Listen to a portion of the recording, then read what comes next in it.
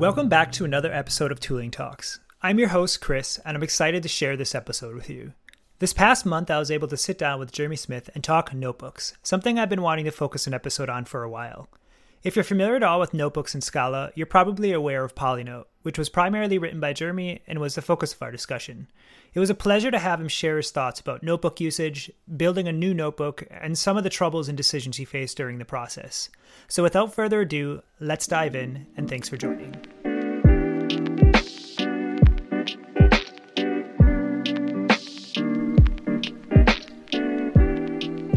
All right, so welcome back to another episode of Tooling Talks, and today I'm very happy to welcome Jeremy with me. Jeremy, do you want to take a moment and just introduce yourself to the audience? Sure. I'm Jeremy Smith.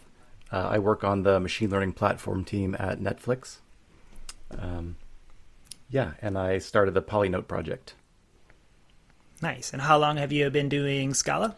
Probably about 10 years. Okay, and what were you doing before those 10 years? Before that, I was working with mostly PHP, actually. I was working on a content management system.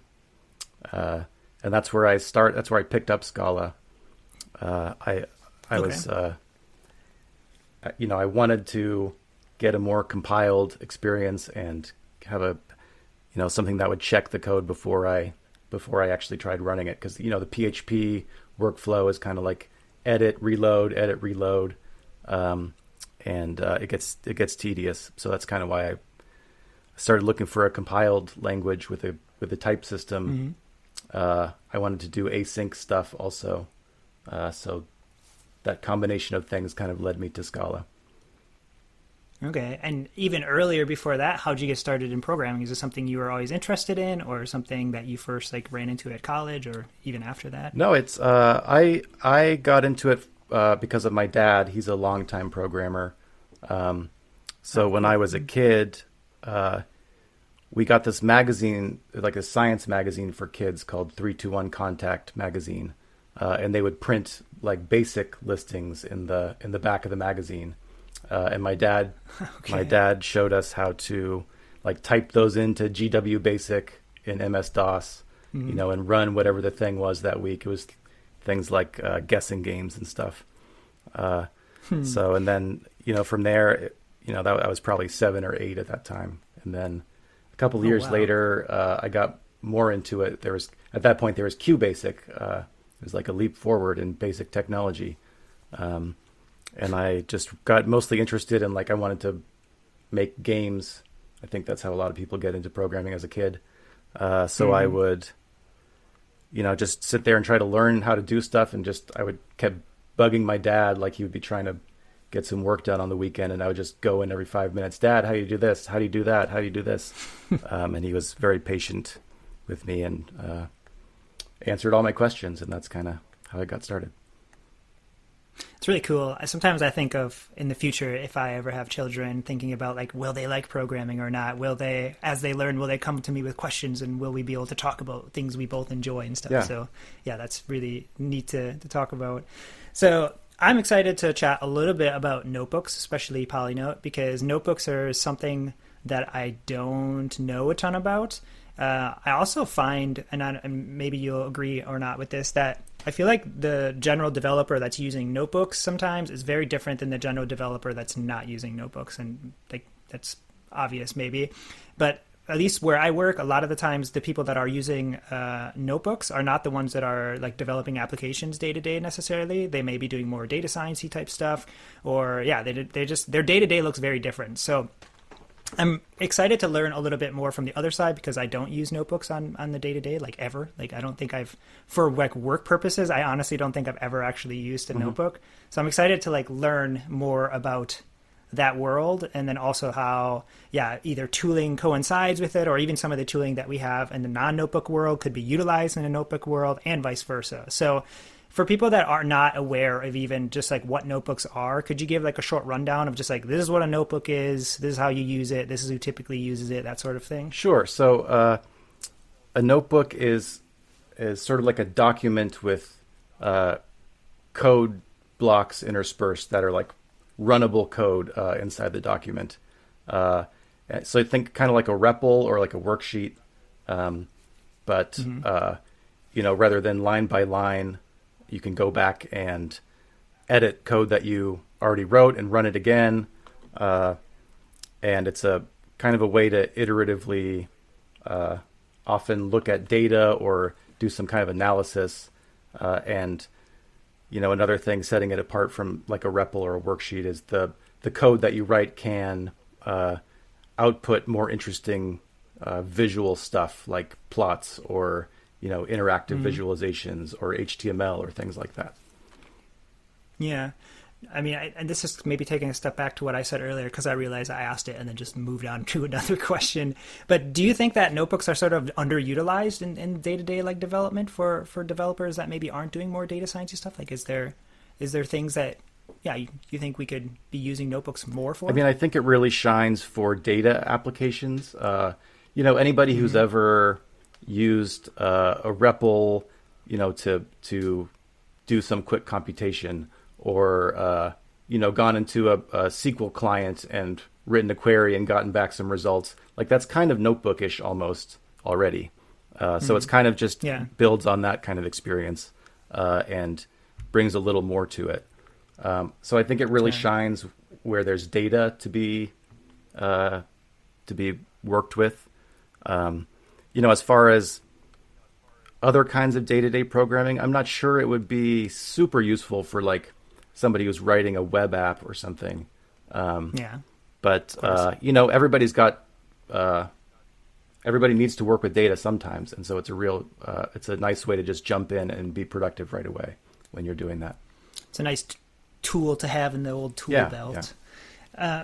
So one of the common questions I'm sure you get, and I watched some of your videos to like prepare for this, and you even address it like right away, is why make another notebook when we're starting to talk about Polynote? Because there are things like Jupyter out there, and with Almond and Zeppelin, Mathematica, which I feel like maybe those latter two are less used for Scala developers than the Almond kernel. But like why did you start Polynote, and like what's the history behind it? Yeah, so it was mostly born out of frustration with the existing tools. I work on the machine learning platform. We work with a lot of scientists, and they're using some mix of Scala and Python to do most of their work. And a lot of them using notebooks, for exploration and things like that. And maybe I'm just really spoiled, but I find that like IDE to me is kind of important, especially for Scala, or at least having, good completions and parameter hints and things like that. I find it really helpful. And just that felt really missing to me. And there were just other various paper cuts with the other tools that we had available. So it was like a choice between Jupyter with the Tori kernel. So Almond wasn't where it, at that point, it wasn't where it is now.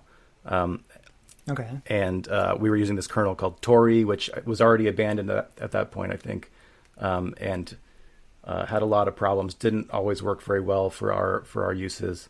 And Zeppelin was another choice, but it also had some weird quirks that made it difficult to use sometimes. And both of those things are built on the Scala REPL, which has a really weird and interesting way of, wrapping your code in, weird, deep inner classes of inner classes that can make for some really fun error messages when things don't work. So there's just like a lot of little paper cuts and frustrations, but mostly it was like the completions and stuff.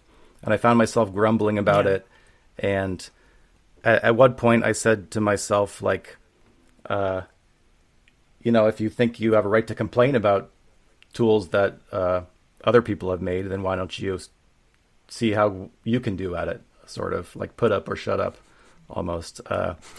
So I started hacking something together just to see how hard it was, basically. And I figured while I was doing that, I might try to address some of the other big problems that notebooks had at the time. Yeah. And I think you brought this up in one of your talks, but you also mentioned that before you even decided to like just dive into making a new notebook, you also looked at potentially having some type of like IntelliJ plugin or integration first that would tie into the existing stuff that IntelliJ can already do, and then add in the missing parts. Like, but that didn't happen, obviously. So, like, what happened there? Like, why didn't that work well? Yeah, I mean, one reason is I'm just not very good with the IntelliJ APIs, the plugin APIs. I struggled with that a little bit, but I did actually kind of get a rough prototype at one point for a hack day of like an IntelliJ plugin, kind of working, not really as good as I would have wanted it to be. Like I couldn't get all the nuances of making it recognize how the cells related to each other and such. But the bigger problem that I ran into was, what do you do with output of those cells? So when you're in a notebook, there's a lot of different sort of rich, heterogeneous output that you want to work with or you want to see as a result of the code you're writing. So you get to a point where it's like, well, you can either basically write a full-on scriptable browser in Java, or go the other way and kind of embed the front end of this thing into a web-based app. So going the other way seemed kind of just easier. Does IntelliJ have like a headless mode? I mean, I'm not an IntelliJ user, so this might be a super obvious answer, but does IntelliJ have like a headless mode that you could have maybe from the browser used as a backend or something? Or, I mean, is that even a possibility, I guess? Like just an engine rather? You know, I don't know. Like an engine to just to do the completions and stuff. I don't know. I like I said, IntelliJ is a vast, expansive product, and it was... You know, there's only so far I was willing to dig into it before kind of pivoting to something else. Yeah, for sure. And I think, too, in one of your talks, too, you mentioned that they were coming out with, at the time, potentially something that was notebook-like. And from digging around the JetBrains website, from what I could understand, it's probably Datalore, if that's correct. Have you played around with that at all since then? Because I'm assuming Datalore didn't exist back then when you started that. And does Datalore sort of try to address some of the same things? Right. So it didn't exist back then. They've had a couple iterations lately at kind of notebook products. I think Datalore maybe is the latest one. I think Polynote is still pretty different to that. Like that's mainly a Jupyter enhancement.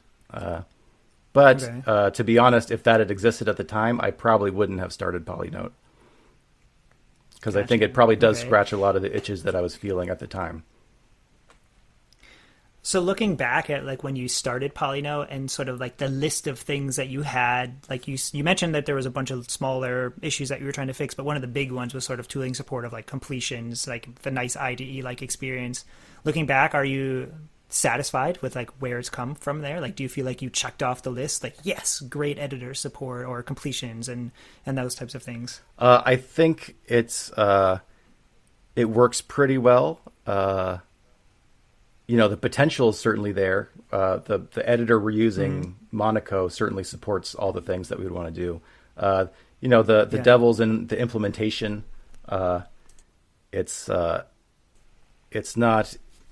as great as it could be. There's a lot of things that are missing. It would be nice to make it better, but I think the potential is definitely there. So Monaco was something interesting that I wanted to talk about, especially like with myself working on Metal so much and knowing the VS Code extension a little bit. I'm curious, how are some of these things powered in Polynote actually? Like completion, because when you talk about like completions, and I noticed when I was playing around with Polynote, even in LSP world, we call them like symbols where like the occurrences of things are highlighted as you're hovering on them. So a lot of these things are very LSP like how are they implemented in Polynote? Are they using the presentation compiler directly with Scala, or are they powered with something else, or how does that work? Yeah, the completions and hints are all based on the presentation compiler. The presentation compiler plus a whole lot of bespoke hacky code to work with the presentation compiler, which is a surprisingly difficult thing to do.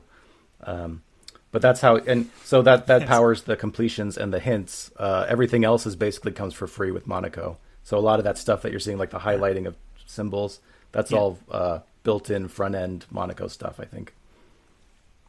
But the highlighting of symbols, is it still calculated by the presentation compiler and just given to Monaco? Or like, is it semantic information that it's highlighting, or is it just, this is the same words? So I think it's probably the latter. Yeah, we're not okay. We're just using the presentation compiler to get completions and hints. That's pretty much it. Okay.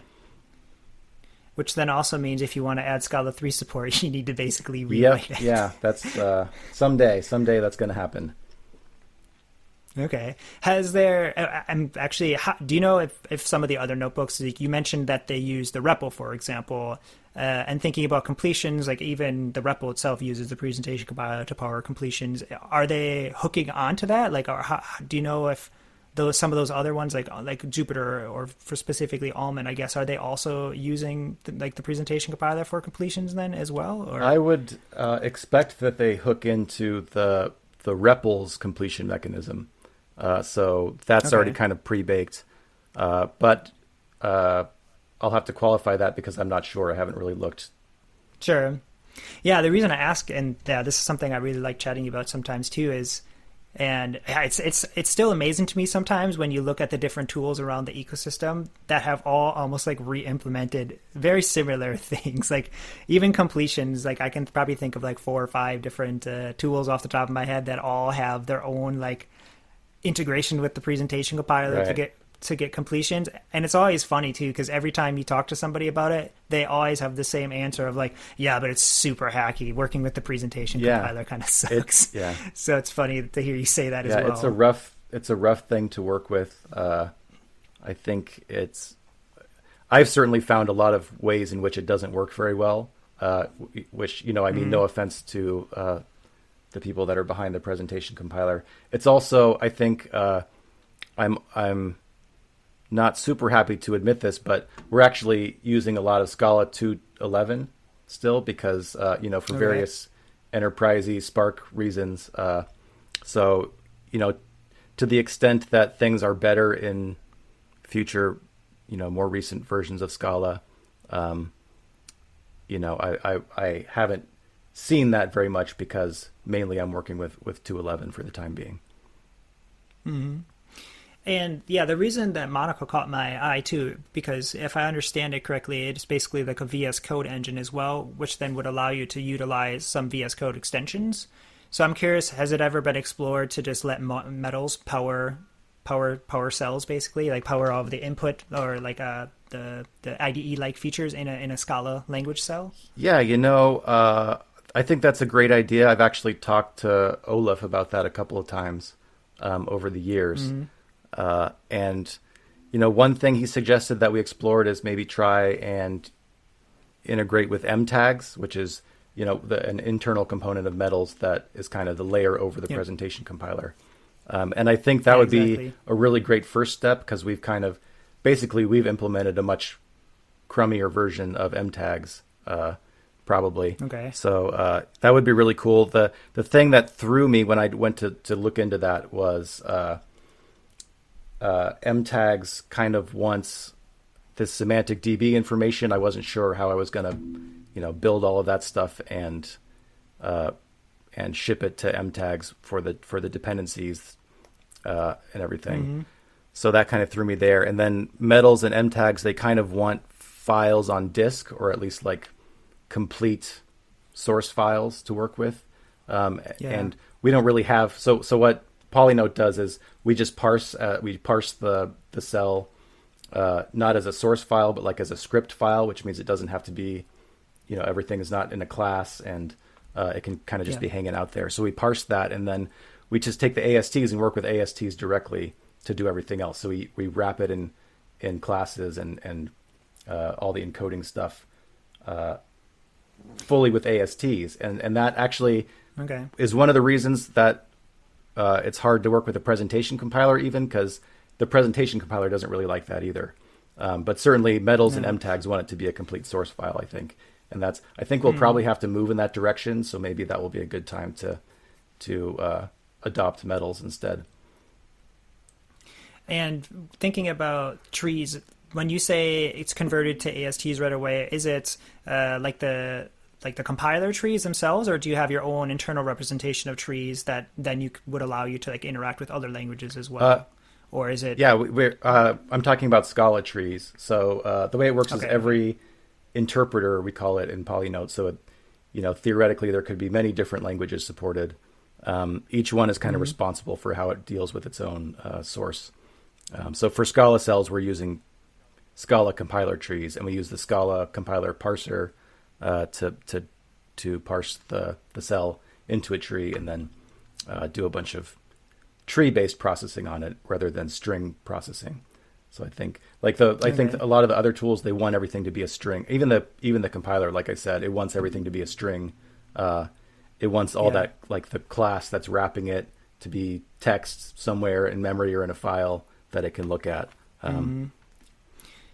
Yeah, and you mentioned MTAGs too, and I guess for people that aren't aware of it, and I'll put some links afterwards because it is pretty interesting, and that's something that I think Metals does really well. Is it actually publishes a set of Java interfaces, like MTAGs interfaces they're called, and they define all of the functionality that, at least in the LSP world, that we use the presentation compiler for. So then whatever version of Scala you're using, it can just hit the interface from 2.11 all the way to 3, and then all of the wrappers around the actual presentation compiler that power all of the various things it's all dealt with inside of MTAG. So it's published for every single version of Scala. But yeah, I'm thinking about it in my head now, and I think a lot of the signatures actually they want the LSP signatures of like, what position in the file is this happening? And yeah, so once you, unless you're able to somehow map all of the cell stuff to an actual somewhat representation of a file, it might be a little bit tricky to do. Yeah, and I think we could do it that way. It's just not the way we did it from the beginning. So I think, over time, we'll probably have to go in that direction. Yeah. And this question, I'm sure, is probably like driven by, business value, I guess, especially if you have like large groups of people using this. But have you explored what it would look like to support Scala 3 and rewriting the stuff to use the Dotty compiler? Or is it sort of just nobody's even using Scala 3 where you're at, that it wouldn't even be worth it right now? Yeah, so right now, at least, in my group, there wouldn't be anybody that would use Scala 3 for any serious work. So I think probably the investment is not really there to support Scala 3 right now. At least, in the open source world, I would welcome any assistance with that. I've looked into it a little bit. Like you said, it would be a pretty fundamental rewrite of a lot of the internals because, the Scala 3 compiler, we have to use the compiler, obviously, to compile cells. And the Scala 3 compiler interface is very different. So it would be a fair amount of effort, I think, but certainly not insurmountable. I hope to get there someday. Honestly, thinking about probably the effort that it would take to implement support for Scala 3, it might be somewhat similar of an effort to just piggyback on Metals instead, and then get it for free, basically. Right, yeah. So a lot of the stuff could probably be delegated to Metals, if we change how we're treating cells. Or treating the code, but the way we're encoding classes and everything, the way we run code, the class loader hierarchy, everything like that is kind of Polynote specific. So we would have to do some, we'd still have to do some work there. Yeah. Well, speaking of like Polynote specific things, what are some of the other, would you say, like big differences between Polynote and some of the other examples that we talked about earlier? Yeah. So I think other than, trying to have nice completions and like nice editing experience, which I think a lot of other notebooks are also doing now. So Polynote's not really unique there. But there's that, and there's the polyglot aspect of it. Obviously, that's in the name of the tool. So I think that's something that is different from other notebooks, and even like I've seen some like kernels for other notebooks that are like a Jupyter kernel that lets you plug in a bunch of polyglot languages and use them together. I think that looks a little bit different in Polynote. Just the way the languages interact with each other. But I think probably the biggest difference is how state is treated in Polynote. So most notebook tools, this is kind of hard to explain without a slideshow behind me. But most notebook tools, the way it works is very much like a REPL. So I can put a cell up here and run it. I can put a cell down here and run it. And then I can go back and change this cell and run it. And whatever cell I ran last basically defines the state of whatever I run next, wherever that happens to be. So you can end up with a really disjoint, sort of scattered notebook that if you close that and open it again and try to run it from the top, it'll be all kinds of broken because, you know, something relies on the fact that you ran this other cell down here first. It can make it really hard to reproduce a notebook. So Polynote tries to make the notebook more reproducible by treating every cell as if it is a point in time, where only the cells above a cell can affect what happens there. So I can't like go down and run a cell down here and change everything so that when I go up here and run it, it'll use that state. It doesn't work that way in Polynote. Everything, the state at a certain place is defined only by the cells up to that point, or at least theoretically. Okay. So yeah, my brain thinks sometimes, I guess, in build targets. So like in build target speak, would it be accurate? Because the first way that you explained it of like, you know, whichever one you run last is sort of the one that defines the state. I guess I would have assumed that it was sort of almost like if you think of a normal Scala build and you have different build targets and you have this dependency chain of, you know, A relies on C and C relies on D. So if you trigger C, you're going to potentially cascade compile everything up to that point. So notebooks don't work that way, I guess, then, right? If you have 4 different cells, you can't sort of randomly tell this one to rely on that one and that one to rely on that one. And if you start the notebook fresh and click the one at the end, it's not going to compile everything. I'm assuming it doesn't right. work I think like most notebooks don't work that way. I think there are a couple that do. Observable might be one of those. That's a JavaScript notebook, and I think it kind of works in a reactive way like that. Polynote's not quite as reactive as that. It doesn't, it's the dependency graph is sort of there, but it doesn't automatically go rerun stuff. Because that's a lot of times you'll be talking about a Spark job that might take 2 hours, and we don't want to automatically kick off a Spark job just to update something. So okay, well, you mentioned observable, and that's like a good way to segue to of something I wanted to ask you about, because you said that you think that's a JavaScript. Is that a JavaScript notebook? Is that that's my impression of it? Yeah. Okay. Do other ecosystems, because like Polynote does have support for Scala and Python, I believe. Is there more support than for different languages than that, or are those the only two? Those are the only two. There's SQL support via Spark, basically, and we have we have like 70% of a Java interpreter floating around in a branch somewhere, but it hasn't reached the finish line. But theoretically, there could be more. Yeah. Okay. Would you say that there's other language ecosystems that are sort of like inspirational in how they do notebooks, or that you even use for inspiration as you started Polynote, or no? Not really. I think the inspiration just kind of came from the problems that we were having, not really from any other ecosystem in particular. I think the another thing Polynote has is like a live view of all the values you have defined. So it shows you, off to the side, on the right side, it shows you like a symbol table kind of at any point. So you can click into a cell and see what symbols are available to that cell, basically. And that was kind of inspired by, I think, Octave, or, one of those similar mathematical analysis tools. Which does something similar to that. So then also, if it was sort of solely driven by like the business need, I guess you could say, like, have you also thought about just like stretch goals or other things that you wish it can do? And the reason I ask it is I remember when I chatted with Alex Archambault, who is the person that's behind Almond, and he talked a little bit about how he really felt that like the notebook world had just like a ton of untapped potential compared to other ecosystems. Like, do you also feel like that, and feel like there's a lot of other things that if you had the time or the people power to do that you would want to dive into, and if so, what are maybe a couple of those examples? Oh, absolutely. There's so much more that it could do. It's nobody's job right now to work on it, so it doesn't get as much attention as it could. Although that's going to change soon, I think. But yeah, there's so much more it could do.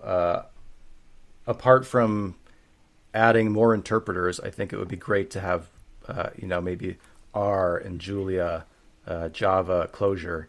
It would be really cool to have more interpreter choices, but also just the way you work with results could be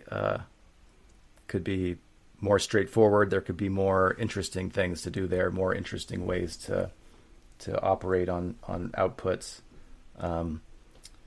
Yeah, I think there's a ton of stuff that could be done there. Okay. One of the things I found interesting listening to your talk was that you mentioned that you, before working on Polynote, that it had been a little while before you sort of like built an application from scratch and like really just spun up something. Can you talk a little bit about just that experience of not doing that for a while and then diving back in and building something from scratch, like the tech choices maybe that you use, the libraries, why you chose them, maybe some things that you were surprised about in the process? Sure. Yeah. I mean, in the sense of it's like a full stack application sort of thing, to use a cliche. Yeah. But I had been working mostly with data stuff for a few years before that. So it was kind of, I hadn't really jumped into a full stack Scala thing for a while. The tools out there are amazing for that right now. So when I mentioned that, I was working on a PHP-based CMS way back when I got into Scala. Mm-hmm. And what once I did get into Scala, I kind of built from scratch, a Scala-based CMS to replace that. And that was kind of a full stack thing. There weren't a lot of tools, or I wasn't aware of a lot of tools, so I basically ended up probably reinventing like a crappy version of Finagle almost, template tools using the Scala's XML literals and things like that. Needless to say, there's a lot more out there now for kickstarting an app. And to start Polynote, what I used was Cat's Effect, HTTP4S, FS2, and I had a prototype rolling in like a couple of hours with those tools. Really amazing developer experience there to bootstrap an app. And has the tech stack sort of stayed the same over that time, or has it evolved as well and changed at all? No, it's so it moved to Zio, and the reason is Cat's Effect is very, or at least at the time, I don't know if it's different now, but at the time, Cat's Effect was very principled about cancellation. And cancellation is very important and very unprincipled in a notebook environment. So we have like a big red button to cancel what's currently happening. When the user presses that, we really want to like go interrupt threads. We want to do whatever it takes to like stop that action. And I think Cat's Effect at the time, there was no such thing as like, we're going to go interrupt a thread for you. It was like, if you cancel at a cancellation boundary, that's fine, but that's all we're going to do. And so I had a bunch of hacks in there to work around that. And Zio had a cancellation model which supported the semantics that I wanted, basically, out of the box. So that was kind of the motivation to migrate to it. Okay. And you mentioned that, tools in general are really great for this right now. Apart from libraries, what is your editor of choice? I love asking that question. I use IntelliJ. I love IntelliJ. I think it's a fantastic product. It's what you can actually get for free with the community edition just boggles my mind how they can give that away. It's phenomenal. I will go so far as to say I don't know if I would be working with Scala today if I hadn't picked up IntelliJ at the beginning, because it's such a great experience.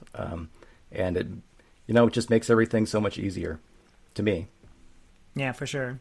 Especially when you're first getting, like, I just had this conversation with somebody at work about when you're getting used to a new language, sometimes also having to do everything else and learn everything else, like having as much editor support as possible is probably one of the most important things that you can think about. It's so great for discovery of APIs, and even just, the debugger is also really important, just to be able to go in and click around and see what everything looks like, what data exists in memory, and be able to look at that. It really helps, or at least for me, it really helped me kind of get a mental map of how everything in the language works and how the runtime works.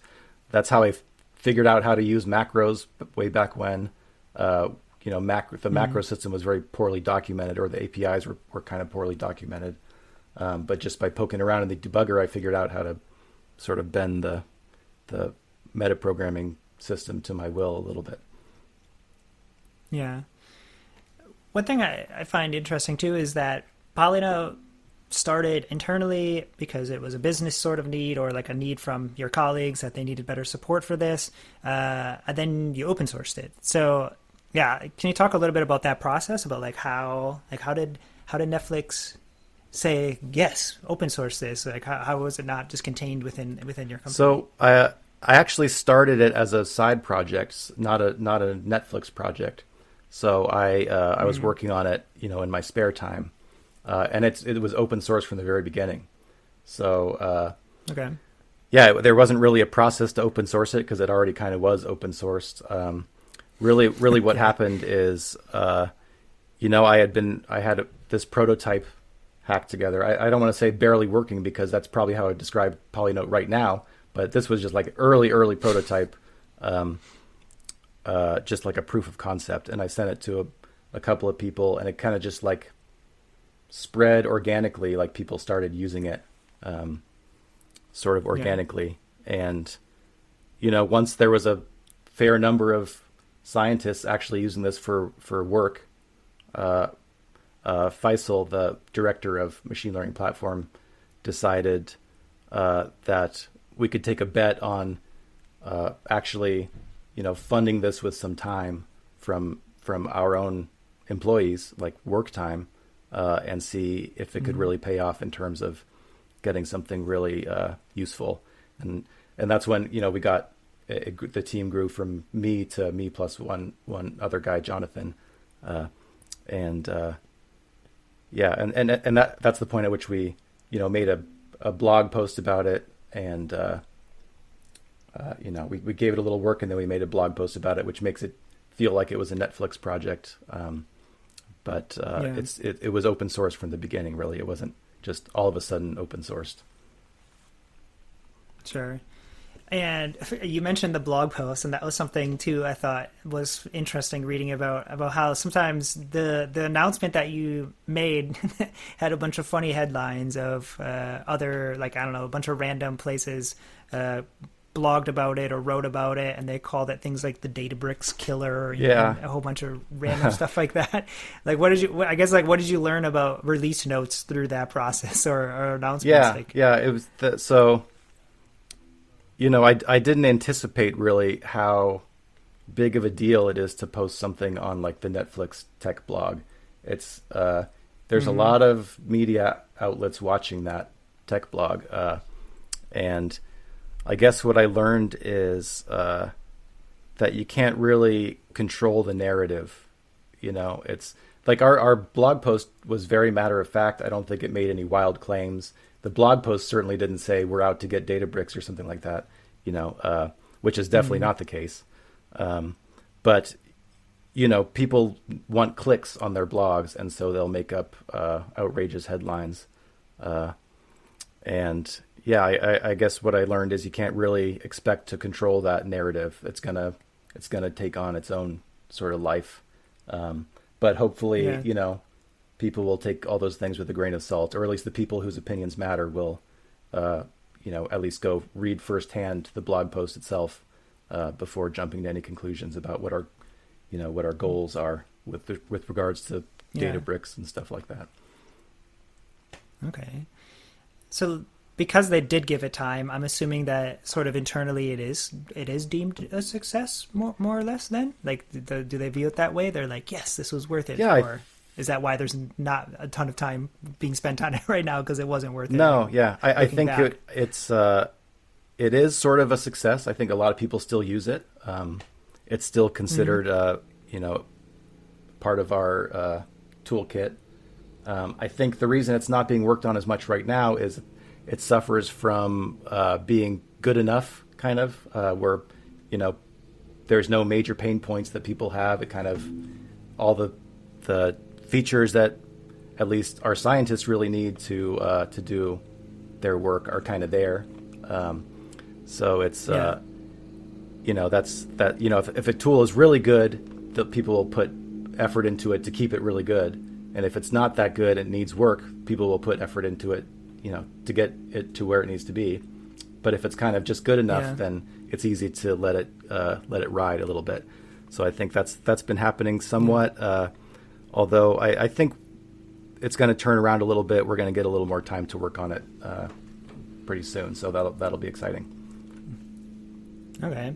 And because it is an open source project too, like another thing I thought about was that it may be trickier almost to get a lot of open source contributions to it, especially if it is a tool that's not necessarily aimed at like the mass amount of people that are doing programming. Like sometimes, or I'm not mass amount of people doing programming, mass amount of people doing like your typical Scala development that's not data science, I guess you could say, where sometimes when you do think of things like Cats Effect or Z or these other things that have like a ton of users and like a ton of different industries using them, like you often end up working on things that you have pain points with or things that you're interested in. So like you just automatically have a much larger contributor pool. Whereas something like Polynote, I have a feeling that contributor pool is probably like quite a bit smaller as well. Have you like had a lot of contributions from the community, or has that been a challenge to also get? It's we have had some community interest and some contributions. It's not as much surely as a more general project or a more popular thing, but we have had some people come in and make contributions that have been really helpful. Actually, I mean, I would love to see more of that. We are, we're always, well, not always, but we're often on Gitter. If anybody wants to come and chat about working on Polynote, it's always welcome. Cool. Well, I think that's all the questions I have for you about it. But I just wanted to thank you for the time that you spent chatting with me about this today. Thanks for your work on Polynote. I'm sure a lot of the people that use it greatly appreciate it. And yeah, just thank you for your time. No, thank you. It was a pleasure.